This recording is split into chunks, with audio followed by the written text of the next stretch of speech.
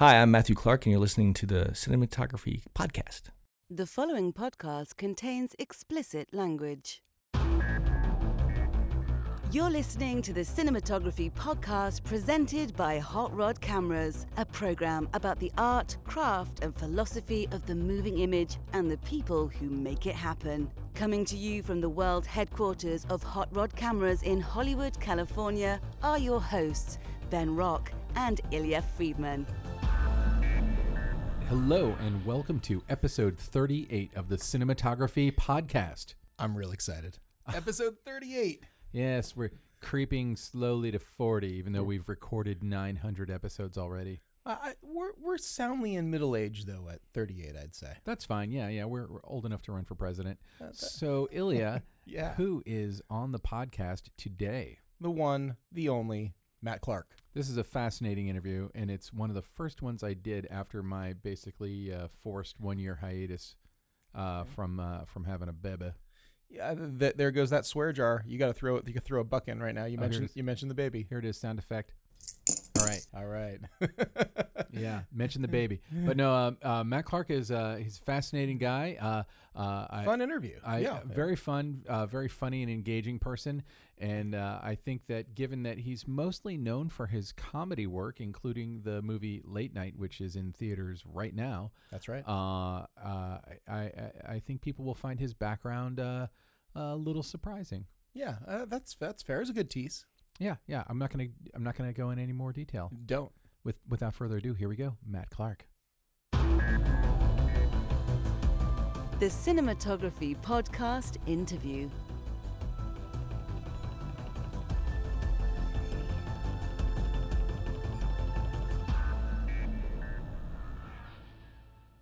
All right, so I am here in Burbank, California with Matthew Clark. Thank you so much for coming out. Yeah, thanks for asking me.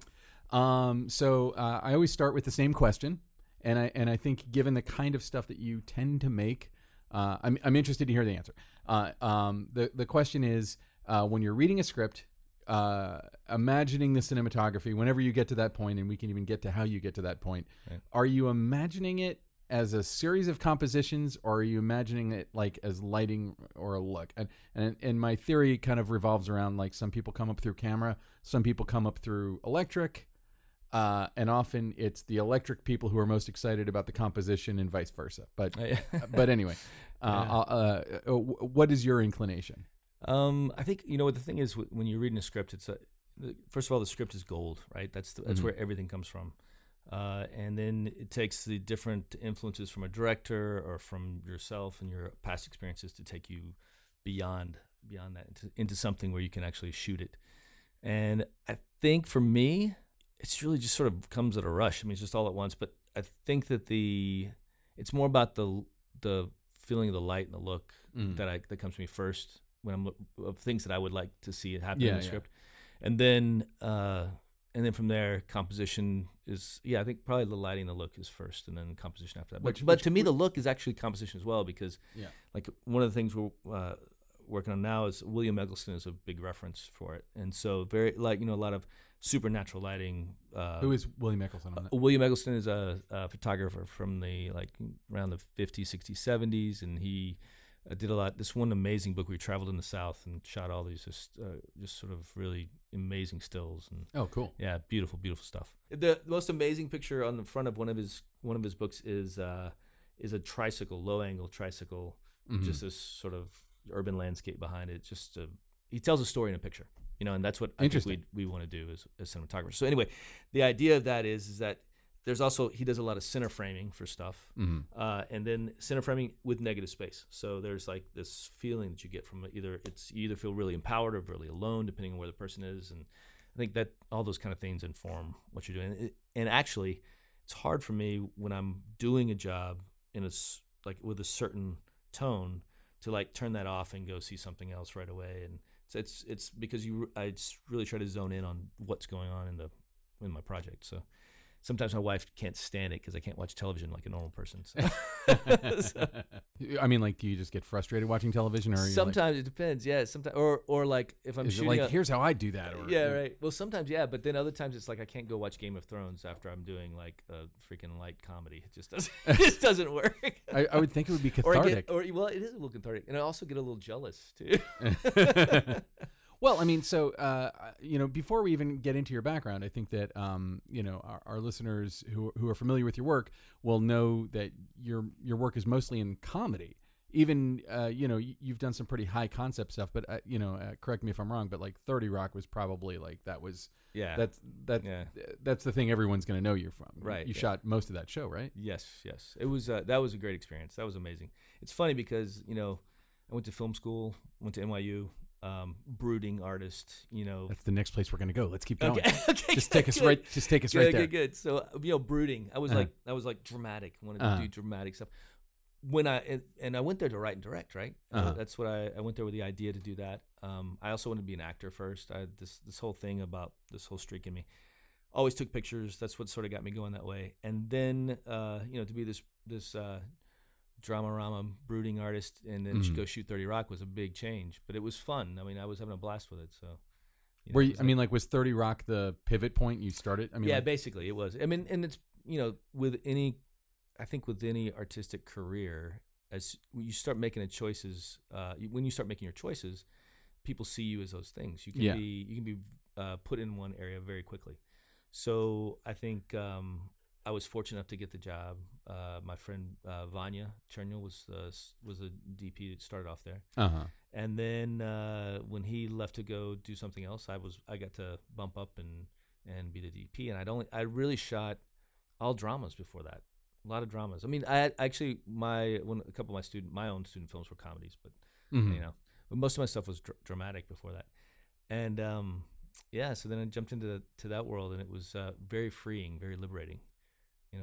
To sort of feel that, I don't know, it was just, those people brought their A game every day. Oh, yeah. I mean, your cast and writers Tina and everything. Fey and Alec Baldwin, Robert Carlock writers, John Rigi writer. I mean, they had it going on. And so I had to step up, and I felt like I had to bring my A game every time. I wasn't going to, at any point, Alec Baldwin, those big mitts could come on your shoulder and say, Matt, I need to talk to you for a second. And you're like, oh God, what'd I do? I'm screwed. I'm screwed. But no, they were great. And Tina was awesome. She's like one of the hardest working people I've ever met. And so it inspires you to do that, to work hard for her. Yeah. All right. Well, we will get to 30 Rock. Okay. I promise you. Okay. But I want to go back to when it first occurred to you, because you're saying you went to NYU, and actually we mentioned this off mic a second ago, but you were the gaffer. Yes. On a short film called Fish Belly White. Yes, and I want to say it was 1996 or 1997. I had my student thesis film at the Florida Film Festival, and I thought I had a chance, but Fish Belly White won that. Oh year. No, Mike beat you, man. It's all good. It's all good. That's funny.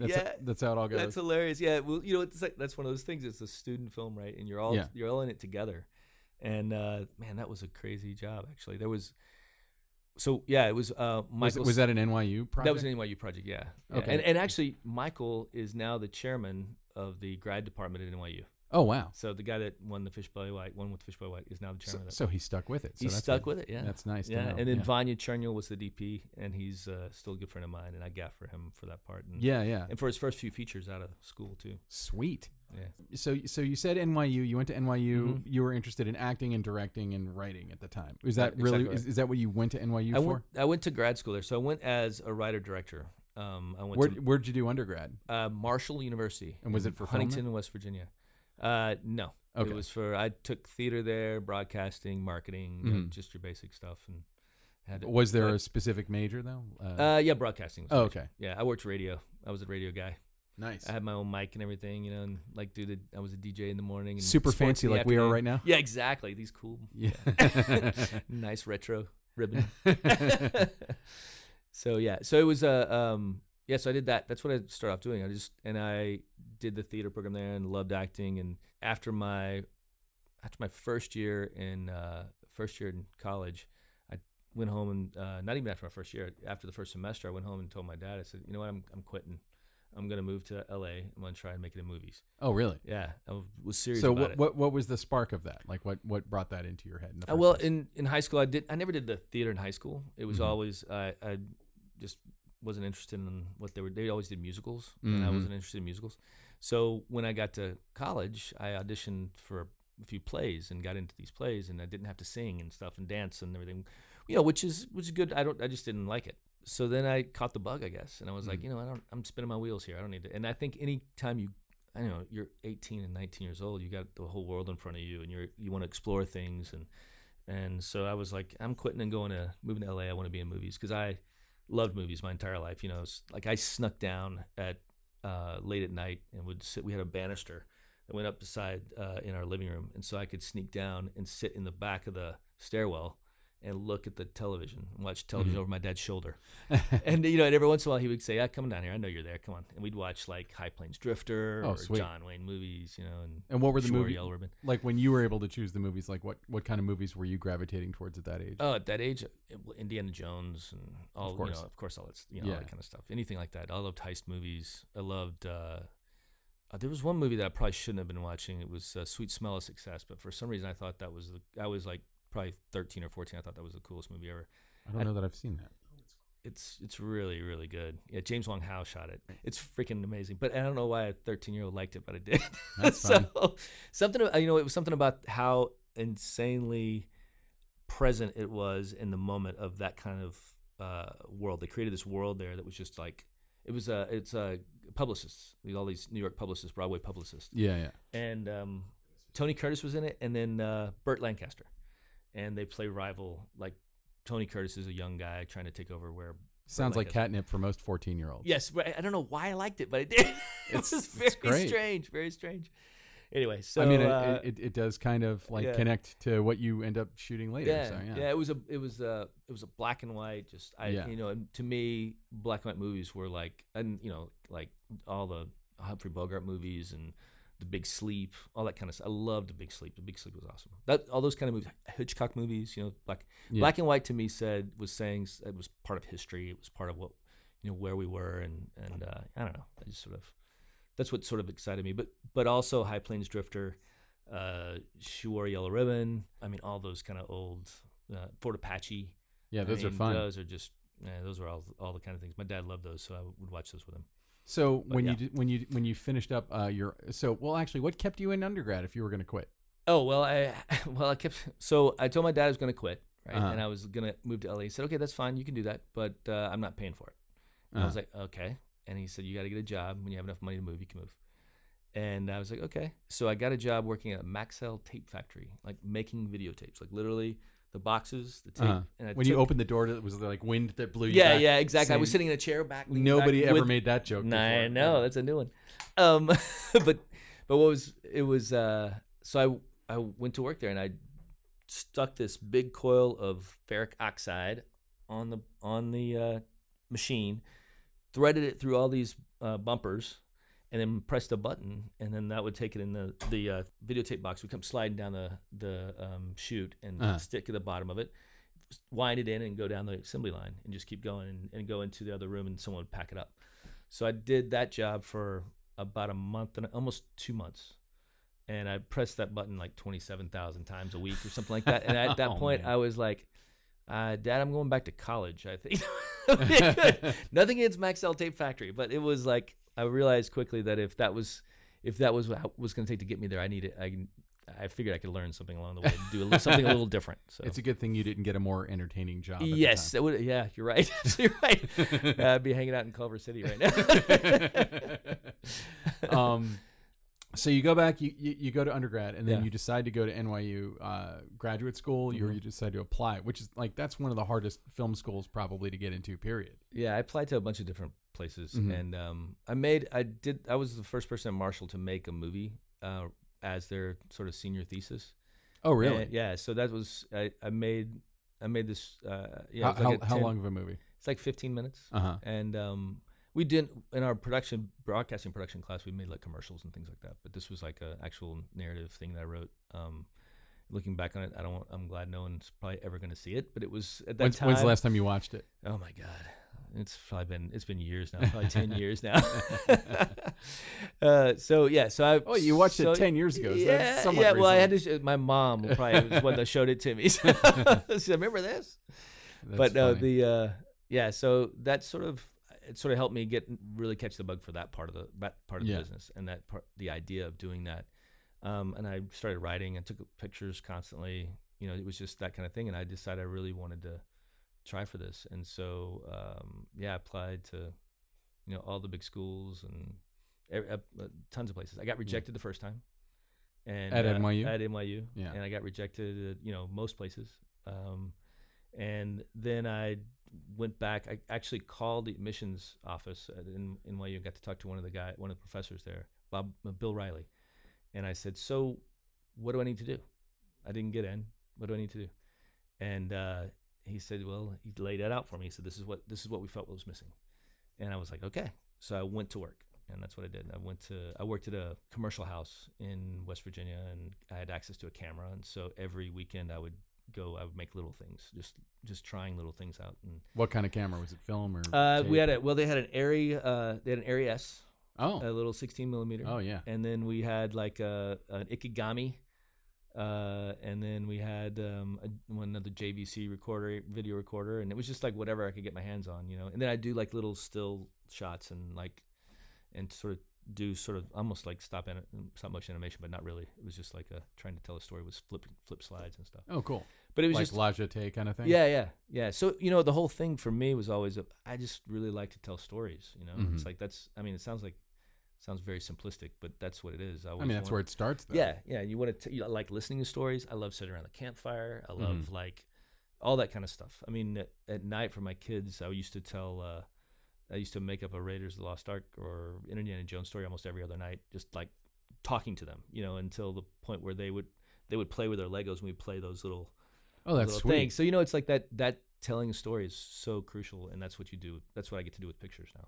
Yeah. And try to elevate the story and elevate the actor and make it so that a viewer has a feeling, has some emotion attached to it, which is interesting.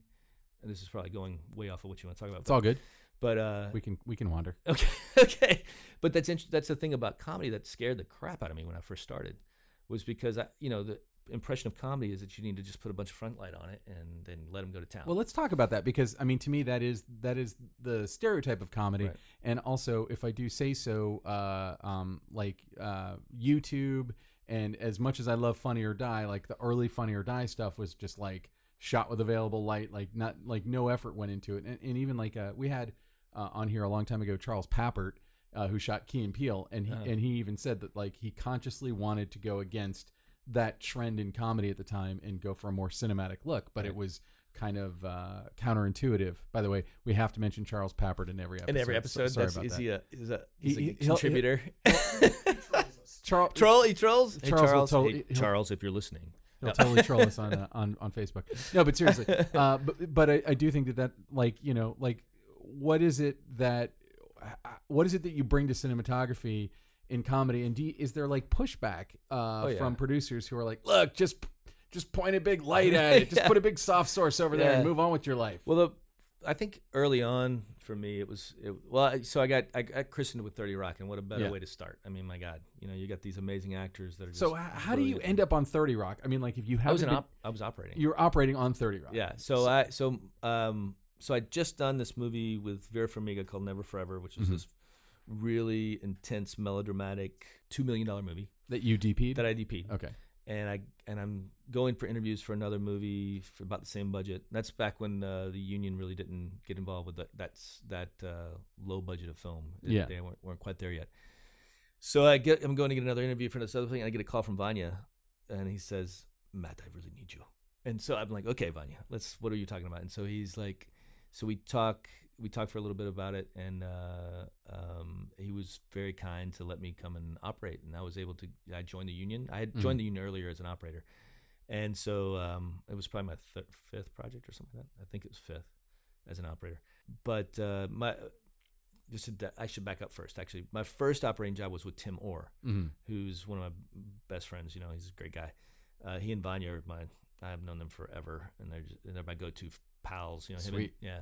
And Michael McDonough is another guy too that's also a good friend. And so all of us were in New York at the same time, and so you sort of have this like soup. You work with the same people, you do all these other things, so you know what the other person's doing, they know what you're doing, and then fortunately for me, Tim and Vanya needed an operator, and I needed the hours, so I could get my health insurance for my kids. Very important.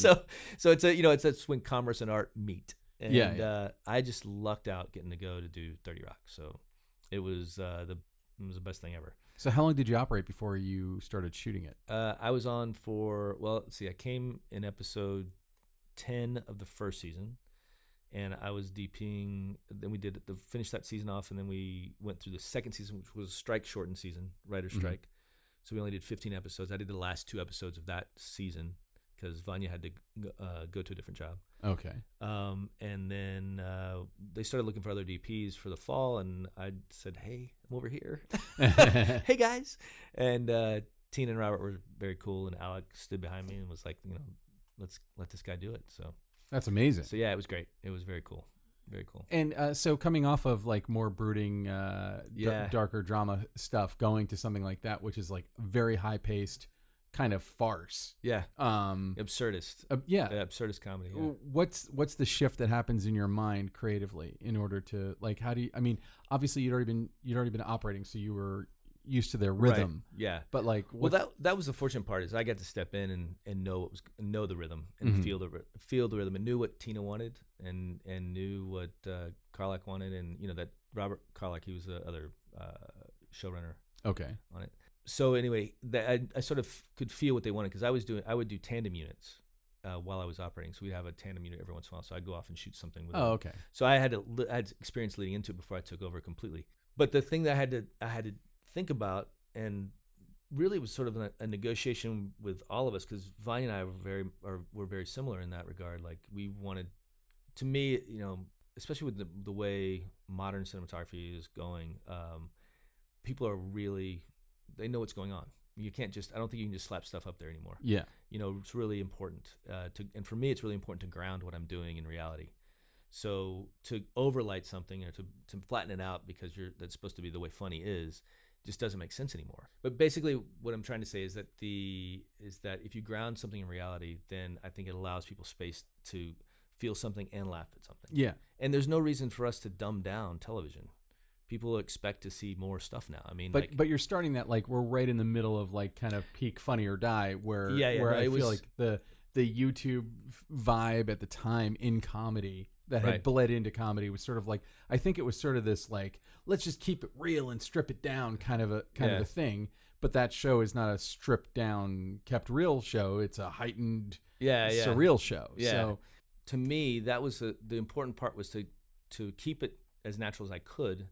So that the surreal had somewhere to go. So you had, I think for surreal to work, you have to be somewhere where you expect normal things to happen, and then the surreal can work on top of that. Like, anytime you write something, I think you have to write with an aspect that this part could be real, and then you take a dive for the surreal. Yeah. And the good thing about 30 Rock was, at the time, I feel like they had such a broad base of people and fans that they could jump quickly to the surreal every episode. You could go into just nuttiness almost right off the bat. And my job was to to be very simple and frank.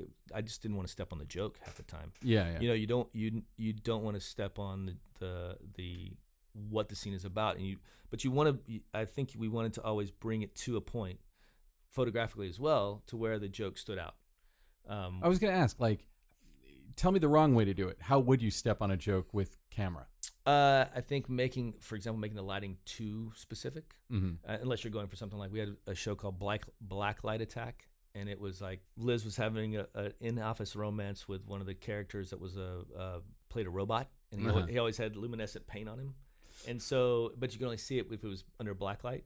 And so we did this whole scene where they come in and they Donaghy turns off the light and shows handprints all over her from the luminescent. From the light. So that lighting allowed for that joke to happen. Yeah. Right. And that's like a very lighting specific cue. So that's what I mean is, if you stay broad but natural, then it allows the actors room to move for physical comedy. Allows them to open up in the scenes, like in Donaghy's office, which I must have lit 180,000 times. But that's but you have these, not to a shaft of light here, while it's beautiful, is going to disrupt when he walks around the corner. It's going to distract from what's going on over here. Yeah. And so you learn how to like bring it together and take it back, and bring it. You bring as much ammo as you can to something, and then you step back. Now, on a show like that, how involved were the directors? Or, I mean, I guess maybe it was. I'm sure it depended. Oh, it completely depends. But how involved were they in the coverage, or how often were you sort of saying like, well, ordinarily we would do it like this. Yeah, it depended on. It really depended on what, who the director was. Yeah. Their style, why they were hired. There's certain times where you can tell when if you've been on a show for a couple of years, you can tell the director was hired to come in and break it. To break stuff up, to like make it different. And so then it's like that's fascinating. Yeah, so because sometimes it gets a little stale and it's really it's like Lars von Trier. Yeah, does 30 Rock. I would love to see that. That would be crazy. Oh my god. Yeah. Werner Herzog. Yeah, comes in. I want to eat my shoe in front of the camera. No, but it was like it was interesting because everybody was different, and there would be times where I would get a director that would come in and say, okay, what would you do here? Okay, that sounds good. And then we go to the next scene. What would you do here? Okay, that sounds good. And it was like basically, and then the actors also know, what's going on too. I guess I just wonder because that show's got there's a lot of physicality to it, and I think that a lot of your work has this, a lot of the comedy work you've done. It's like very physical people. So I guess I'm imagining the process, but you could tell me. Actually, I'm not going to imagine the process. How would you decide on that? Would it be figured out before you went to shoot it, or would you like work it out with the actors? I think when I first started, I think everybody, I would think that most people do this, but when I first started, I really tried to plan like every little detail as much as I could, not just for 30 Rock, but for everything. Yeah. And I think after a while, with just experience and figuring out how things work and going like learning the craft of acting and watching it for so many years on that show, it's like you sort of can vibe with the actors and feel what's going to happen, or feel where they want, and let them take it where they want to take it. I mean, that's because that show seems like it's kind of a dance with the performances. Oh, completely. And the thing is too is you also have to be mindful of how much time you're going to take. Yeah. So on a job like that where you're shooting, we would shoot 40 pages for a half-hour show, which is on network television is 21 minutes. Yeah. So we would shoot almost double what we needed because you never know where the jokes are going to go, and we'd have an A storyline, a B storyline, a C storyline, and it moved so fast, and that's one of the reasons. How many of those 40 pages would end up in the final episode? I guess it would be because it was so rapid fire. It could be probably, I would say 30 at the most. Really? Yeah, maybe 25, something like that. But it was always like when you cut to a no scene, we did those swish pans to flashbacks. Yeah. So you swish pan over to something. That's a whole nother scene that I have to light, and we have to shoot, and we have to do a thing for, and so it's not just usually it was one shot or two shots, but it's still you have to light the scene. So we had, we'd have like 20 sets. It was crazy when we did our live show on the SNL stage. We did 20. I think it was 22 scenes. On that stage, and they normally do for an hour and a half show. They normally do something like 12. Yeah. So it was like that. Just shows you how many days would it take to shoot one of those episodes? It would be 5. We shoot in 5 days with a tandem unit usually, so it'd be 5.5 days, something like that. So it's like 8 pages a day. That's pretty fast. Yeah. It was considering that it's like a lot of snappy dialogue. Yeah, and then that's what you have to be able to make your days, and so people can like live, and so you really, and we had some long days on that, but it wasn't too crazy, but they were, but if an actor wants to walk from the right side of the stage to the left side of the stage, you have to light that, or especially if you're on a stage, if you're in a location, sometimes you get lucky with some beautiful ambient light that is coming in or whatever. So those are choices you have to be able to talk to the director about. Say, okay, we do it. If he goes over there, we do a turnaround. We owe his coverage here and her coverage there. Yeah. And now we're going to change the line to the other side of the line, the 180 line.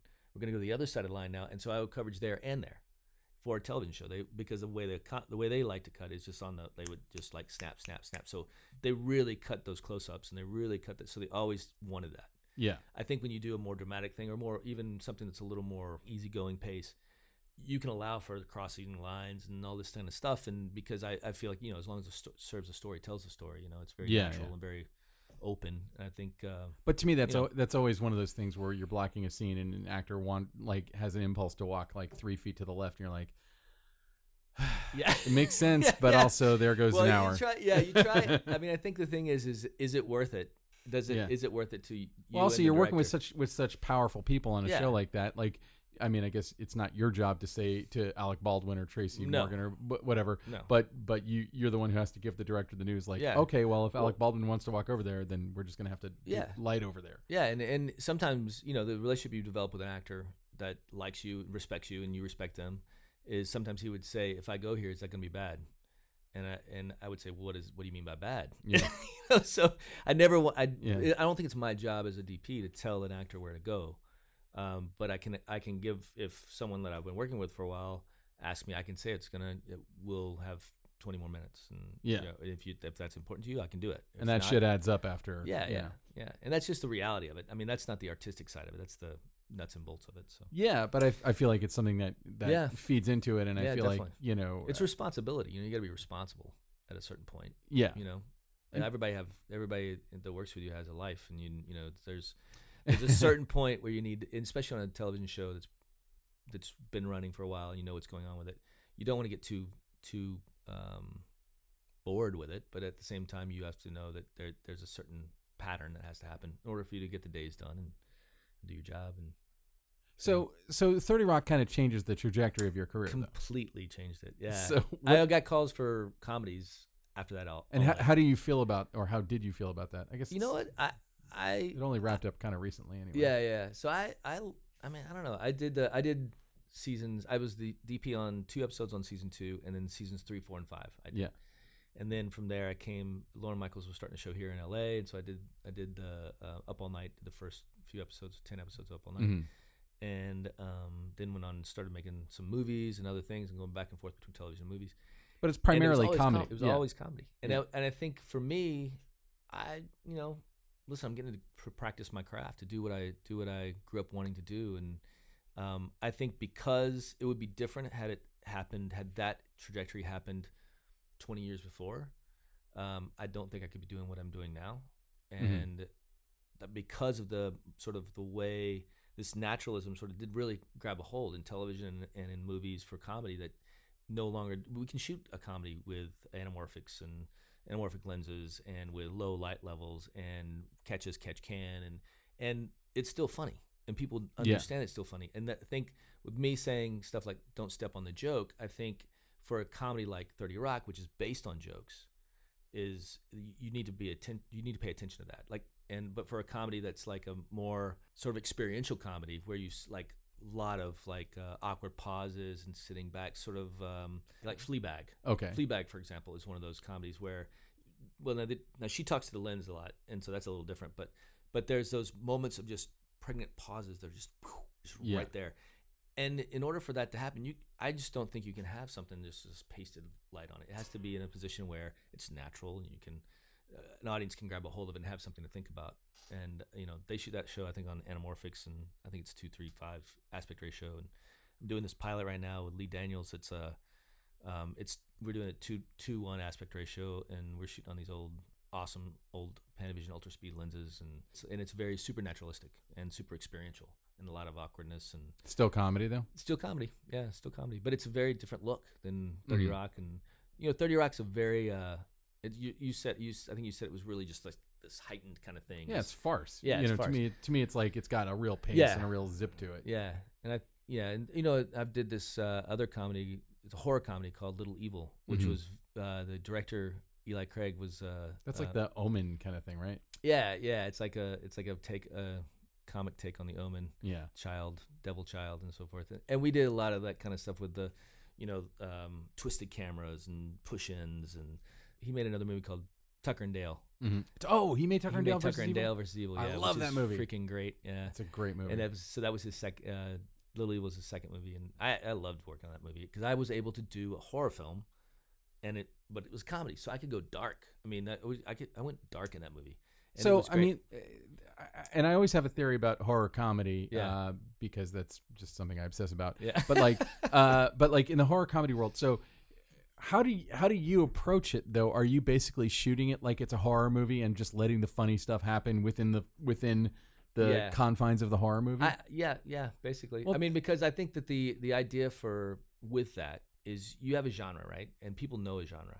And I think if you give them that genre and it feels right, and it's a lot of it's homage to different things. Also, when you're doing a horror comedy, you have homage to different scenes. Well, and that one is like kind of it's the Omen. So there's like a specific so there's knives that are knives of destiny, and there's this like crazy. Yeah, it's just really it's super fun. But I think I went as dark as I possibly could every scene, and we went with crazy lighting and effects and all this other stuff.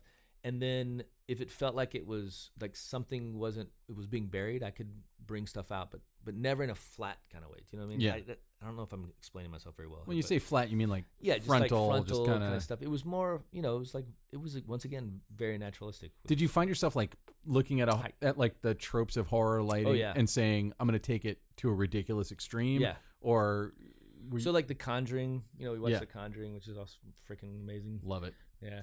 And both Conjuring 1 and 2 we looked at were The Omen was a reference. Did you watch the remake of The Omen, the 2006 one? Did not do that. No, so I think The Conjuring was really the biggest influence, because I feel like those two movies had such a artistic palette as well. It wasn't just a horror film. There was a lot more to it, I thought. And well, I almost think that those kinds of James Wan movies too are sort of like 30 Rock is like a t-shirt cannon of jokes coming at you. He does the same thing with jump scares. Yeah. Like you're right. Boom, You're boom, right. boom. Yeah. So, well, and also I often feel like comedy and horror kind of two sides of the same coin. They both rely on surprise. Yeah. But there's also the issue with horror comedy, and the reason I think it's hard to get it right is that if you go too horrific, it becomes morbid and it kills the funny. Yeah. If you go too funny, then it loses stakes and you don't get tense. Right. No, I agree. So how did you modulate those two controls? I think it was just taste. It's just like you get on set and you're looking at something, and if it's not working, you got to figure out how to make it work. I worked as a DP at the Sundance Labs for a couple of years for the Directors Labs, and what they do at the Directors Labs, they match you up with two directors, and you shoot some of their hardest scenes in their movie, their film, their script, and so they workshop it with actors come in from LA and New York and wherever. And so you have experienced actors working with an inexperienced director, and a semi-experienced DP, and a crew, semi with a crew that comes up, and then you have like all these amazing mentors that come in, like Redford's there. For the DPs, there was Elswit, Stuart Dryberg, Vilmos came in. So and you're sitting there with those people, and for me it was amazing, because we got to watch movies with them, their movies with them, and find out that, it was awesome.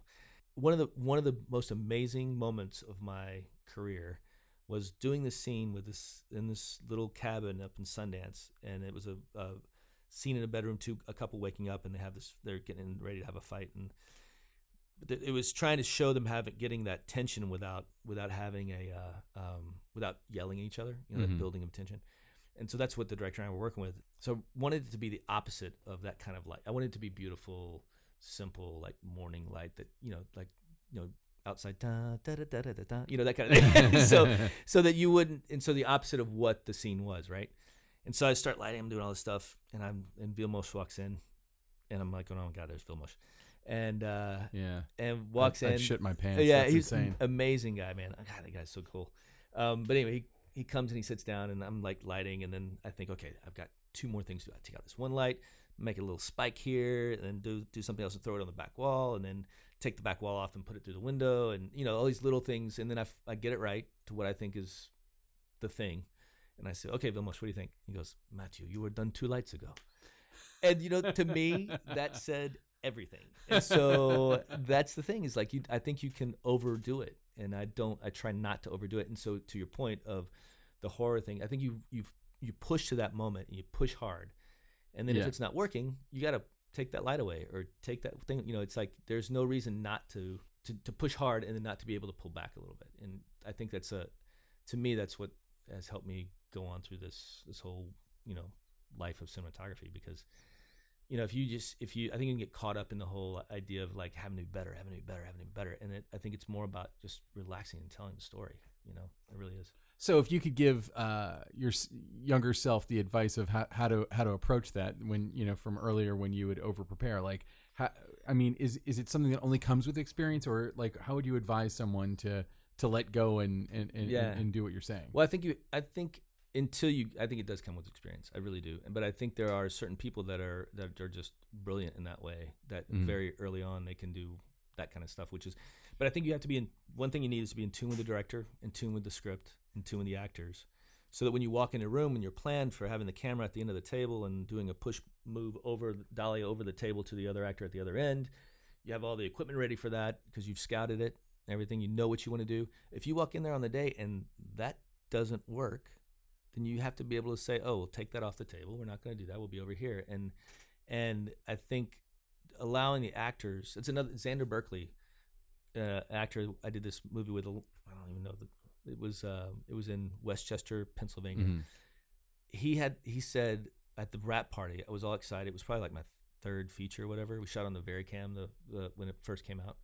Yes. And 720p. 720p, yeah. So anyway, it was called The Land at the time, and I think it changed the name like 5 times or something. But anyway, but at the wrap party, he said, you guys missed half the movie. And I was like, what do you mean? He said, you missed half the movie. We were doing stuff and you just missed it. And I was like, oh, what do you mean by that? And, I think he was, I don't know what, I don't believe we missed half the movie, but I do get his point, that we didn't really, as director and a DP, we didn't really see what was going on in front of us as much as we had planned what was going to happen. Yeah. And so I think it's important, because it's a collaborative medium, to take all that in. And, you still have to have the cojones to say, no, I'm right and you're wrong. But, that comes with experience. That comes with your dedication and if you're in tune with your script, I think. So, well, let's talk a little bit about just your process, about like when you read a script. And, this goes a little bit back to my first question, right. But it's like, how do you read a script, and how do you start to think about like taking this pile of words and turning it into beautiful or appropriate, interesting, whatever pictures you need for that particular movie or TV show. And then the next step, obviously we don't get too technical, but like how, translating that to, well, I'm going to need this kind of truck and that kind of crap. Yeah. Well, to me, I'll sit and I'll read the script once, just read it and not think about anything. Just read it.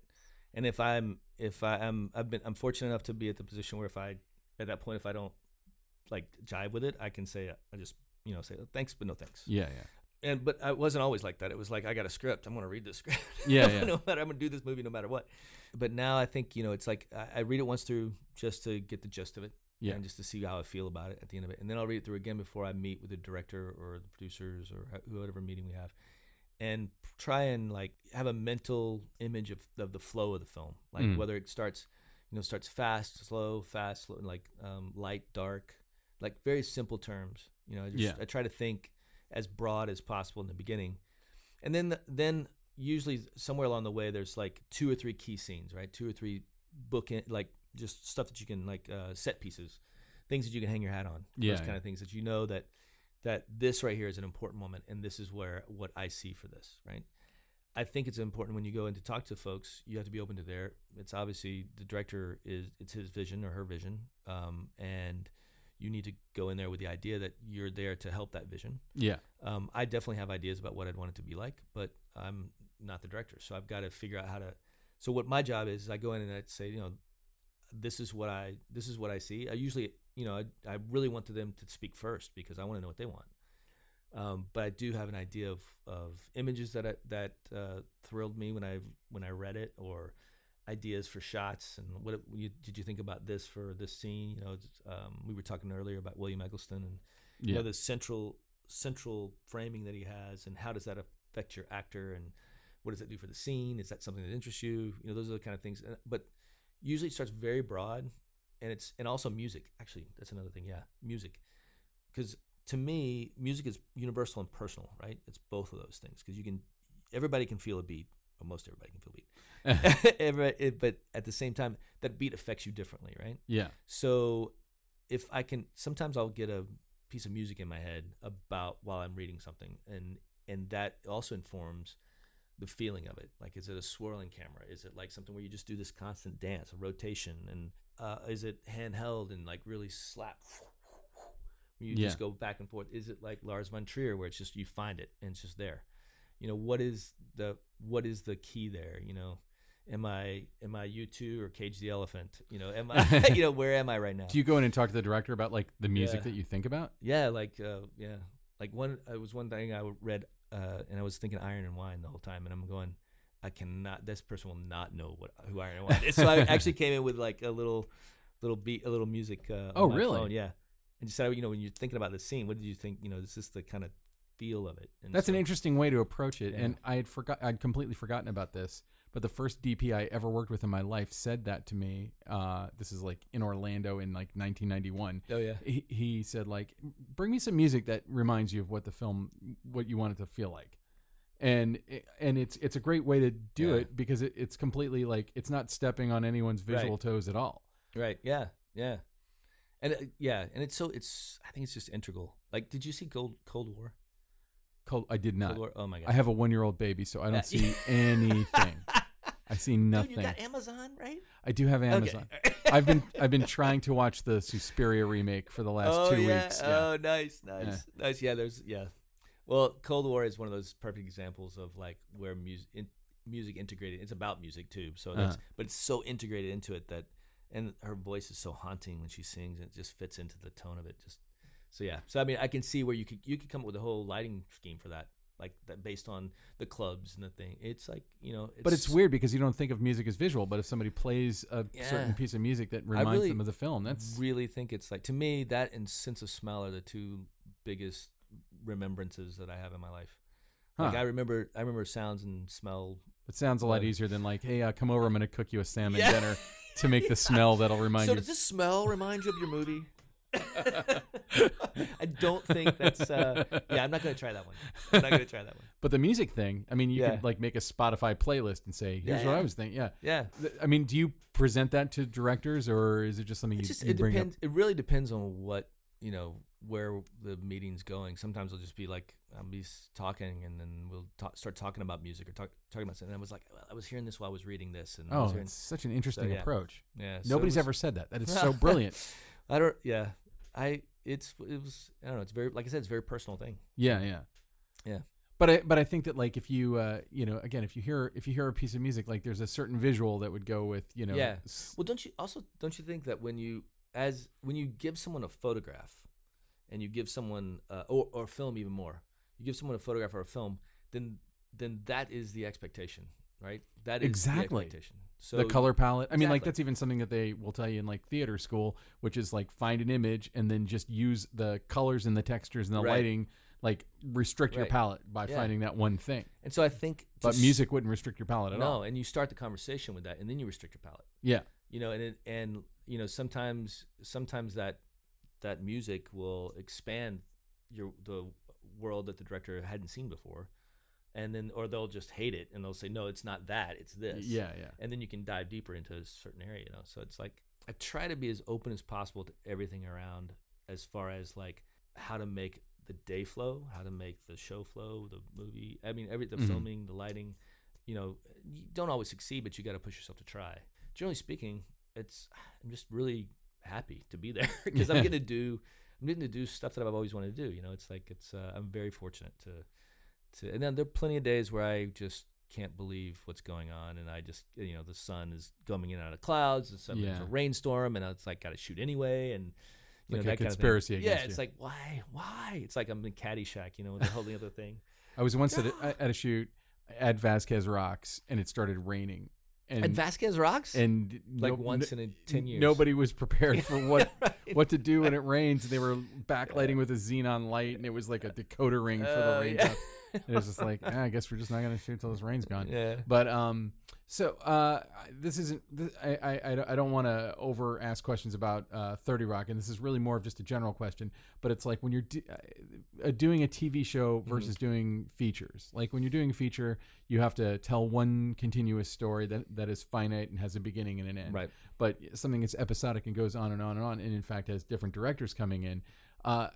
What is different for you in that, and also like in TV, how much are you kind of the keeper of the flame, where it's like there's a way it has to look, and a new director who's never been on the show is there, and even if they're saying like no, even if they were, as you said, someone who's brought in to break it, there's breaking it, and then there's ruining it. No, absolutely. And I think as the DP on a series, once it's going, you are the keeper. Yeah. Like people come to you, like the script supervisor has the Bible of all the what these people have done and won't do, and what their character would be like, and so there's that. The actors have the way they think of their character. They will tell a director, no, well, Jack Donaghy wouldn't do that, or Liz Lemon would be over here, that kind of thing. They say that because they would know, and a director it does well to listen to that, unless they have a good reason not to, which is always, and it's like you got Liz Lemon, so you have like, the creator of the show and one of the showrunners right there. So. Sitting there, and she's typing the next script for the next show really? While she's in her chair, getting makeup done, God. looking at for last looks, looking out to see how the rehearsal's going. And is that really? I'm not kidding. She worked so hard, and she's so smart, and just like it was. That's why I'm telling you, it was like I just don't know how you trifurgate your brain in that way. Yeah. And then she had her baby there too sometimes. So it was she's a wonder. But wow. But anyway, yes, you are the keeper of the flame, as you said, and it is something that it took very seriously, and it was like, this is how we do things. This is what it looks like. This is how we want to approach this. But I think that the one good thing about 30 Rock was I had this great mentor there, Don Scardino, who's also he's a director. He was the producer director of the series, and so he would bring in all the directors and walk them around set, and sort of introduce them to the areas, and we'd talk. I would usually have lunch with them, and we'd all talk about what was coming up. And so Don said one thing. He said, listen, in television, in comic television, people want to sit down on their couch and put on their warm coat, and they want to watch. And they want it to be the same coat when they put on their coat. They want it to be the same coat each time. So to me, that said that give us a look, give us a feel that will allow people to come back and sit down and say, oh, that's 30 Rock. Mm-hmm. And so that's what Vanya and I worked towards, was that kind of feeling of that, so that it would be comfortable. But at times we could like go off the deep end when we had our when they had a flu shot episode where everybody got flu shots and turned into zombies.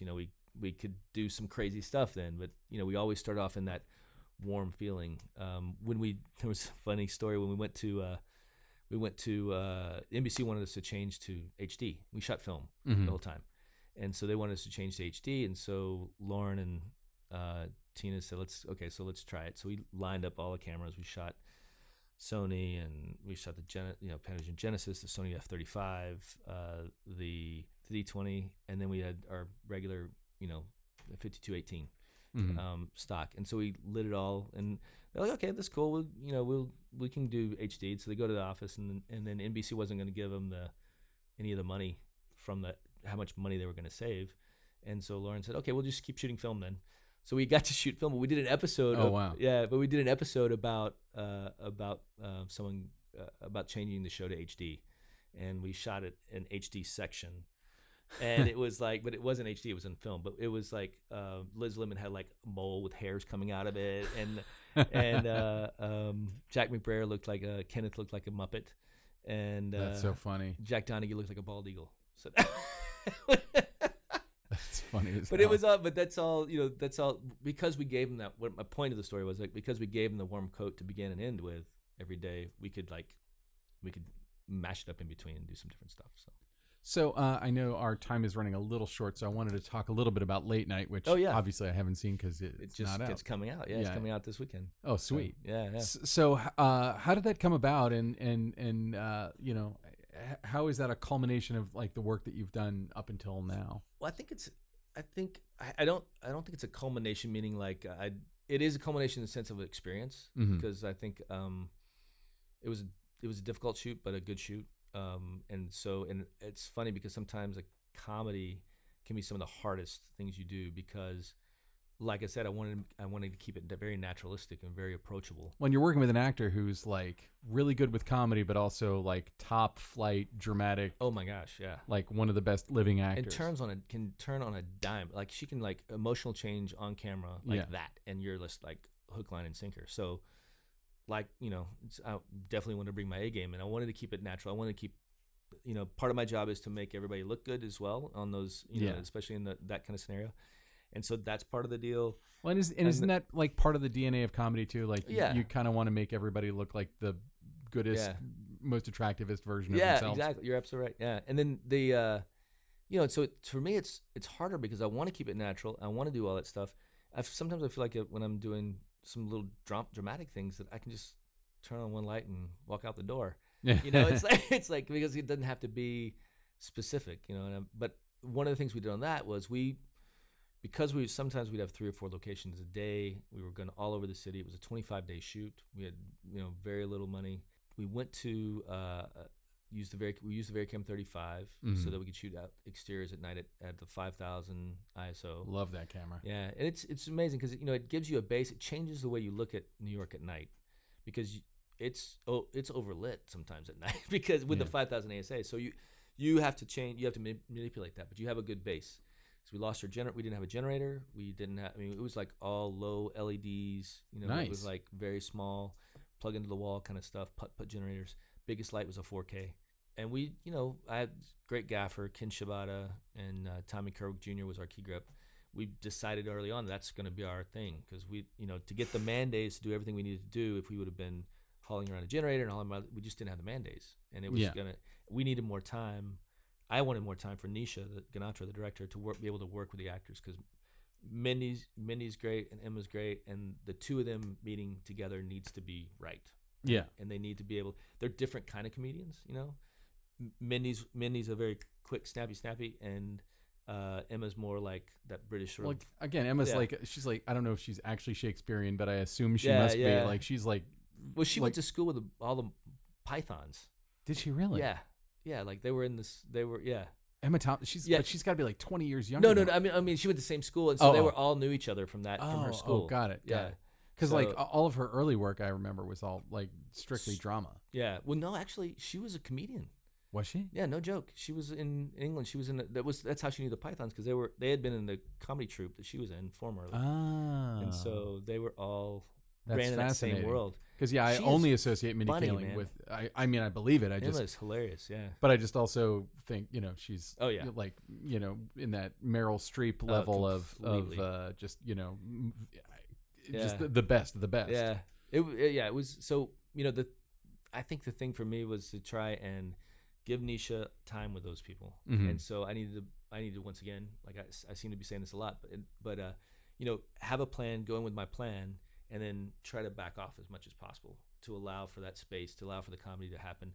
They did a lot of back and forth with each other, so we need to have room for that. We were up 15 floors, I think it was 15th floor, in a skyscraper in New York. Couldn't put lights outside, so we did indies. Tommy cut all these indie hard gels for one side for all the windows, so we'd have indie 3, 6, and 9 for each window. Oh wow! And then I take that back. We didn't have any 3s. We had 6s and 9s.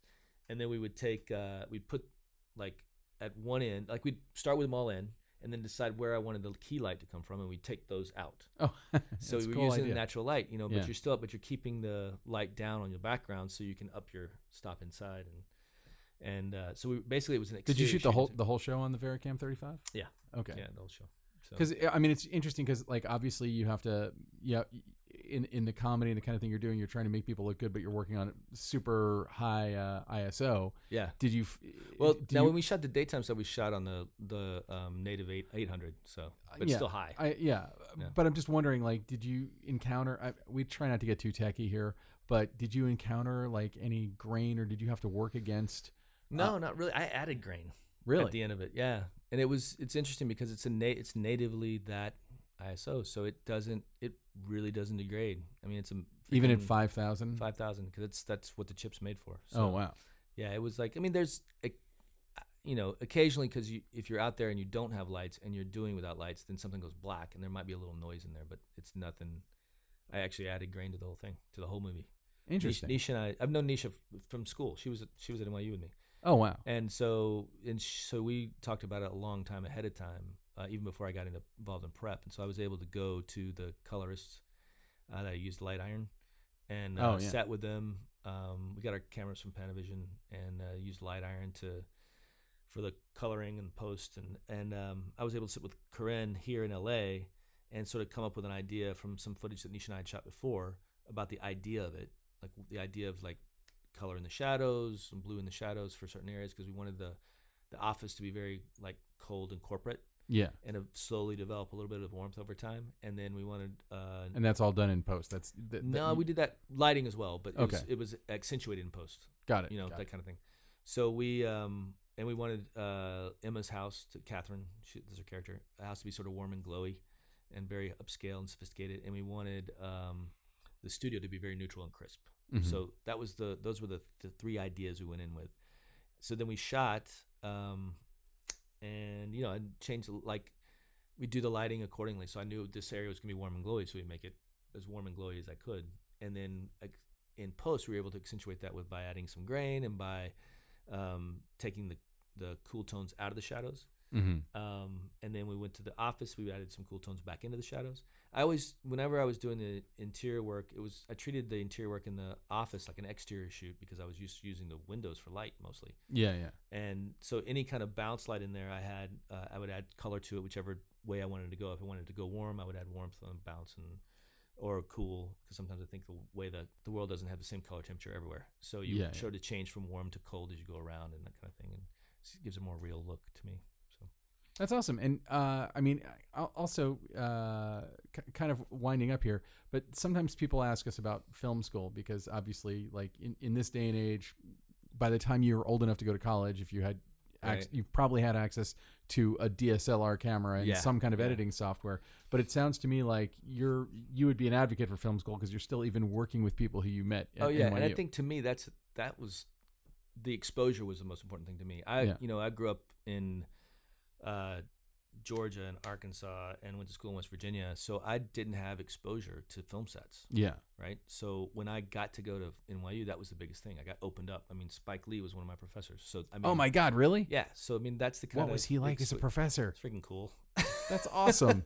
Rolls in, does his thing. It's like it's pretty great. Yeah, oh man, it's really great. It was and he was a directing professor, and he was very direct. So he had an opinion, and you heard it, and it was and that's and I think that's what we all went there for. Film school I think is great for those things, for the relationships you have with people coming out. That's important because those are the people you hopefully will work with. If half the students knew the power they had by working together on something, they could take over the world. They really could. I mean, but we didn't. I don't think anybody knows at that point because everybody's trying to push to trying to elevate themselves out of it. But if you elevate together, then you can do more. And it's a really great time to do that. Because the video and film are so accessible. Yeah. Now, so and for me, I started working as an electrician right out of while I was in school. My last year in grad school. Yeah. I was working as an electrician on all these low budget movies. So I would work in the morning at the Fulton Fish Market pulling cable, and then go to class in the afternoon, and then come back. Wow. And so it was like I loved being on set. So I did as much as I possibly could. And then when I got out, I continued to work as an electrician, and then started gaffing more, including on Fish Belly White. Including Fish Belly White. Yeah. Yes. Fish Belly White. I'm sure if Fish Belly White hadn't won, neither would I. Yeah, right. Somebody else would have gotten the prize. Ben, it would have been you.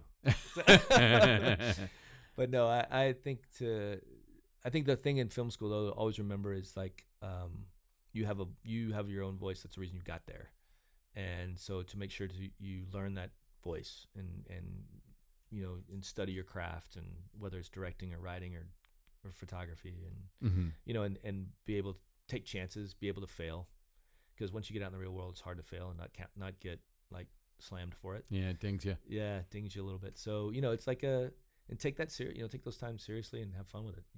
That's really a sort of I don't know. Can you say that? Have fun with it and take it seriously? I think so. You can. Yeah. I mean, like work hard, but don't don't stress too much. Yeah. I don't know. Yeah. So I think everyone stresses out making their student films. No, it's so true. It's so true. But I think it's to me. My son's actually going to film school right now. Oh, really? So Where's he going? He's going to Chapman. Oh, nice. Screenwriter. I told him to get a residual check. So get something you can get a residual check for us. I always think it's a scandal that DPs and editors and production designers don't get residuals. Yeah, we gave that up for healthcare. Yeah, but writers and actors and directors get healthcare. I know.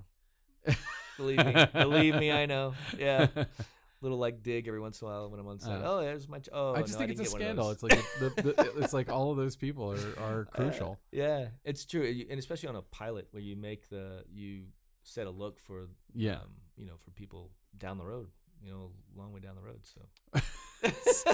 So, if people are looking for you online, where can they find you? Do you have a portfolio online? Or? Matthew Clark DP. And are you on the Instagrams or the Twitters or anything? I'm not.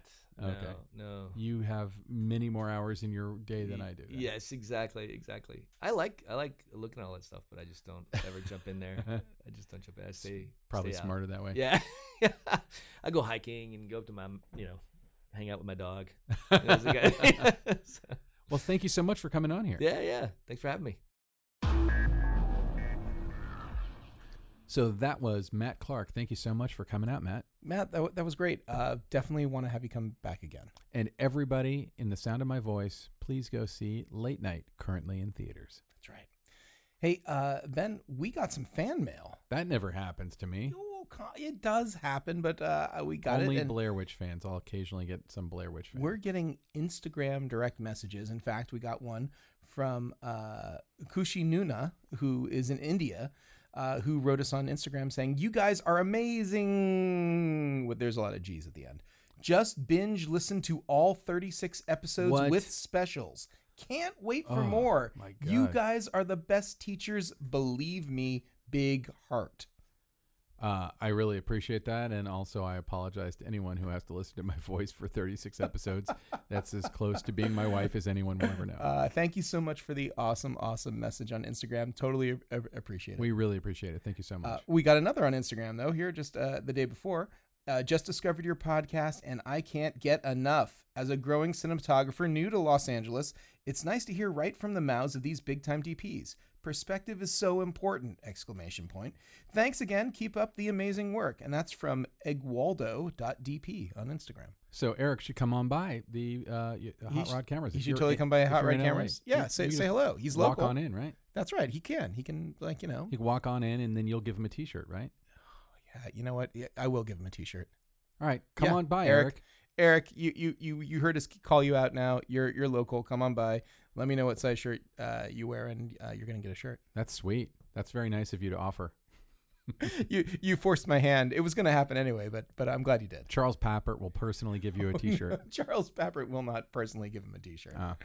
That's too bad. Charles, I know you're listening, Charles. It's funny because he's not listening. He has stopped responding to all of your shout outs. All right, so Ilya, let's go into short ends. And now, short ends. So Ben, it's short end time.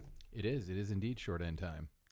Hey, you got a short end? You want to? I do, and sometimes I don't even realize that I'm kind of fascinated by something until I really start to put my mind to it. Because again, swear jar sound effect with a baby. I just don't get to do as much reading and watching and stuff as I used to. But one thing I do a lot is watch stuff on YouTube. And I stumbled across a YouTube channel called Corridor Crew. And Corridor Crew is a bunch of guys from a VFX company called Corridor Digital. Oh, sure. Yeah. And they basically they do episodes where they analyze visual effects in movies. Sometimes they'll do visual effects. One time they brought in video co-pilots Andrew Kramer. Ooh, I know you have a huge man crush on Andrew Kramer. Everybody who's ever learned After Effects from Video Copilot has a huge crush, man or woman crush, on Andrew Kramer. But they brought him in because they were doing some stuff about The Force Awakens, and he did a bunch of VFX on The Force Awakens. And one of the more interesting ones I saw was one, and maybe this is even more of a spark for a deeper conversation on deep fakes, because they brought in a Tom Cruise impersonator who has like the mannerisms and the voice totally, but like a lot of impersonators, doesn't look exactly like Tom Cruise. Like he looks enough like Tom Cruise that if you had him at an event playing Tom Cruise, you'd go with it, but he doesn't look exactly like Tom Cruise. And then they did a deep fake on him and put Tom Cruise's face on him. Oh yeah, And creepy. it's still a little uncanny valley, the deep fake technology. But I always thought, because I hadn't really looked into it, because I'm not that curious about deep fakes. I'm You're curious. just not that curious in general. I'm not that curious. I'm set in my ways. I like my turkey burger at Astro, and the rest of the world can go fuck itself. But in all seriousness, That is a joke for me, and like 9 other people who know you, because it's anyone totally who's ever known me knows that we go to Astro, I get a turkey burger. Anyway, Wait a second. We just got to unpack this a little bit here for everyone else so they can be in on the joke as well. I've known you 17 years, something like that. Probably now. thereabouts since 2002. I think twice we've had meals together in a restaurant where you did not order a turkey burger. That's like... Yeah, but the other thing is, like, when I'm in the Silver Lake, Los Feliz, Atwater Village, Eagle Rock, any excuse you can. Echo Park area. You'll drive out of your way to go have that turkey burger. I will often go to Astro, not Astro Burger, but Astro, which is on the corner of Glendale and Fletcher, and it's my favorite diner in the world, and I'll get a turkey burger. Thank you very much. I don't even know why I look at the menu when I go there, because that's what I'm getting. Anyway, okay. We've lost 3/4 of our listeners. Okay, well, now that that's done, I just think it's incredible that I got you to talk about food for that long, even if it was your favorite food ever. So, okay, so please continue. So anyway, I didn't really know anything about the deepfake technology, but watching the Corridor Crew do this thing with Tom Cruise and this Tom Cruise impersonator, who, by the way, was a pretty amazing Tom Cruise impersonator.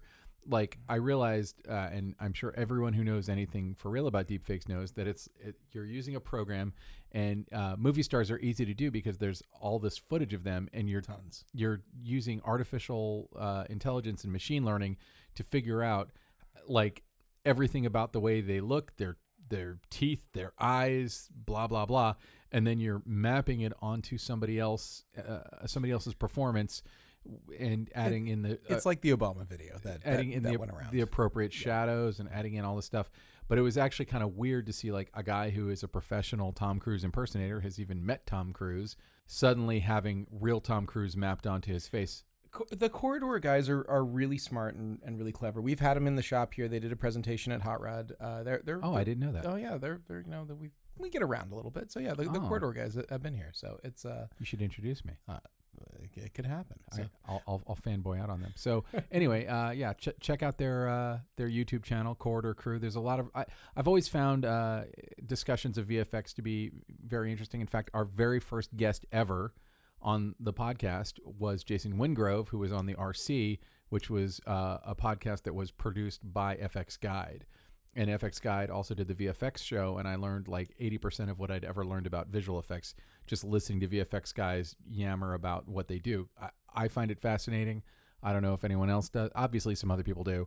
And I think the Corridor Crew does a really interesting job in a similar way to how the VFX show still does, frankly, in kind of bringing it to life and showing you like minor flaws, or showing you, like, you know, they'll find like one frame that went out in a finished movie in theaters where all the VFX were gone. Like, that stuff is it's always interesting. But I've just been finding myself watching a lot of the videos on their channel. Anyway, what is your short end, Ilya? My short end this week is also another form of media. It's Film and Digital Times. It is a magazine, a website. A print magazine? It is still a print magazine, yeah. It's a publication that's essentially put on by well, I mean, I think he has a little bit of help, but basically the editor-in-chief, founder is John Fowler. And John Fowler was a cinematographer in his own right, and he made a fantastic movie years ago called Cinematographer Style. And I first became aware of John Fowler because I have no idea what year it was now, but I found it probably in the early 90s.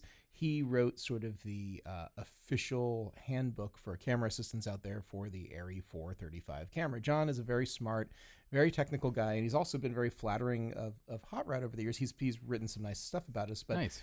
He occupies, in my opinion, basically sort of the top slot of technical free online publications that are out there. I mean, if you were to look at the hierarchy, you might have like a Cinema 5D at the very, very bottom, like maybe the least technical and the most consumer oriented, and sort of aiming towards the aspirational. Can I say this? As a big fan of Cinema 5D, actually, they chose a bad name because, like, they chose a name that's like going to age out quickly because it's already aged out. Yeah, it's long since aged out. Yeah. I mean, no offense towards the Canon 5D, but No, Cinema 5D started when that was like a new thing, and now we've moved on to like every other thing that could ever have existed. But they didn't really tend to move with it, and I'll tell you that if we're gonna go through the hierarchy real quick here, I'll say Cinema 5D. Then probably No Film School. I think No Film School they're great. As a notch up from them. I love them. And then probably the next step up for like at least for technical accuracy is called News Shooter. So newsshooter.com. Never heard of it. I'll check it out. And then moving even further up is Film and Digital Times. So you can subscribe to Film and Digital Times, I think, and have it sent to you. But they often post stuff online. Yeah, I've seen their stuff online. So. But I mean, like, I feel like all the ones you mentioned, like, they're all useful. It's just I feel like you're going up a scale of technical wonkishness. Yeah, that's exactly what I just did. Okay, that's exactly what I just did. I thought you were going up a scale of quality.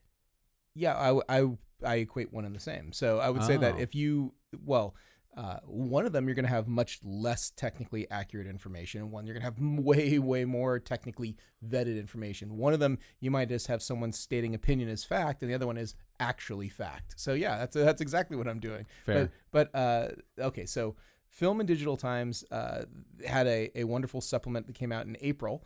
And there's a big, huge spread on Canon, and talks about the history of Canon lenses. And inside of it, they actually take you through and explain the process of making lenses and the history of cinema lenses from Canon, and takes you up to today. And I found it all fascinating. And if you are interested in any of that sort of technical stuff, you're going to want to look at Film and Digital Times. I will make it a point, because I know I've read some of their stuff, but I'll make it a point to... I will hand you one as you walk out the door. I got some printed ones in the camera. Cool. I can't wait to find that 5 years from now in my car and be like, what the hell is this? What is this thing that Delia gave me?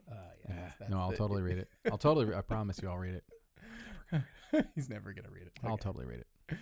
Anyway, so Ben, I think that pretty much wraps up our show. Where can people find you online? You can find me at benrockonline.com, and that's where you'll find my reels and other exciting things, and my links to social media are on there as well. Or you can go to Twitter at Neptune Salad. That's probably the easiest way to find me. Please feel free to go in there, say hi. You can find me at Hot Rod Cameras, or on the Instagrams at Hot Rod Cameras. You can find me anywhere there is Hot Rod Cameras, and that's it. Hey, let's thank our incredible team. Let's thank producer Alana Cody, Woo! Our editorial staff, Ben and Abby, Woohoo! Kays Alatrachi. I gave him a real hard time last week about not listening to the show. Maybe he'll do it and hear the sound of my voice. Jerk. All right, Ben, I got nobody else to thank. All right, well, let's thank the audience. Thank you for tuning in. Oh, and actually, we should say, if you're still listening, please subscribe, please like, please write a review, do one of those things. Yeah, if any of those things, they all help. They help people find the show. If you like our show, tell your friends in film schools around the world. Yeah, you want to support the show, you can also shop with our sponsors. You can support Hot Rod Cameras. You can support Arri. Yeah. Do those things. Yeah. We love you. We love you, listeners. Thank you very much. See you next time.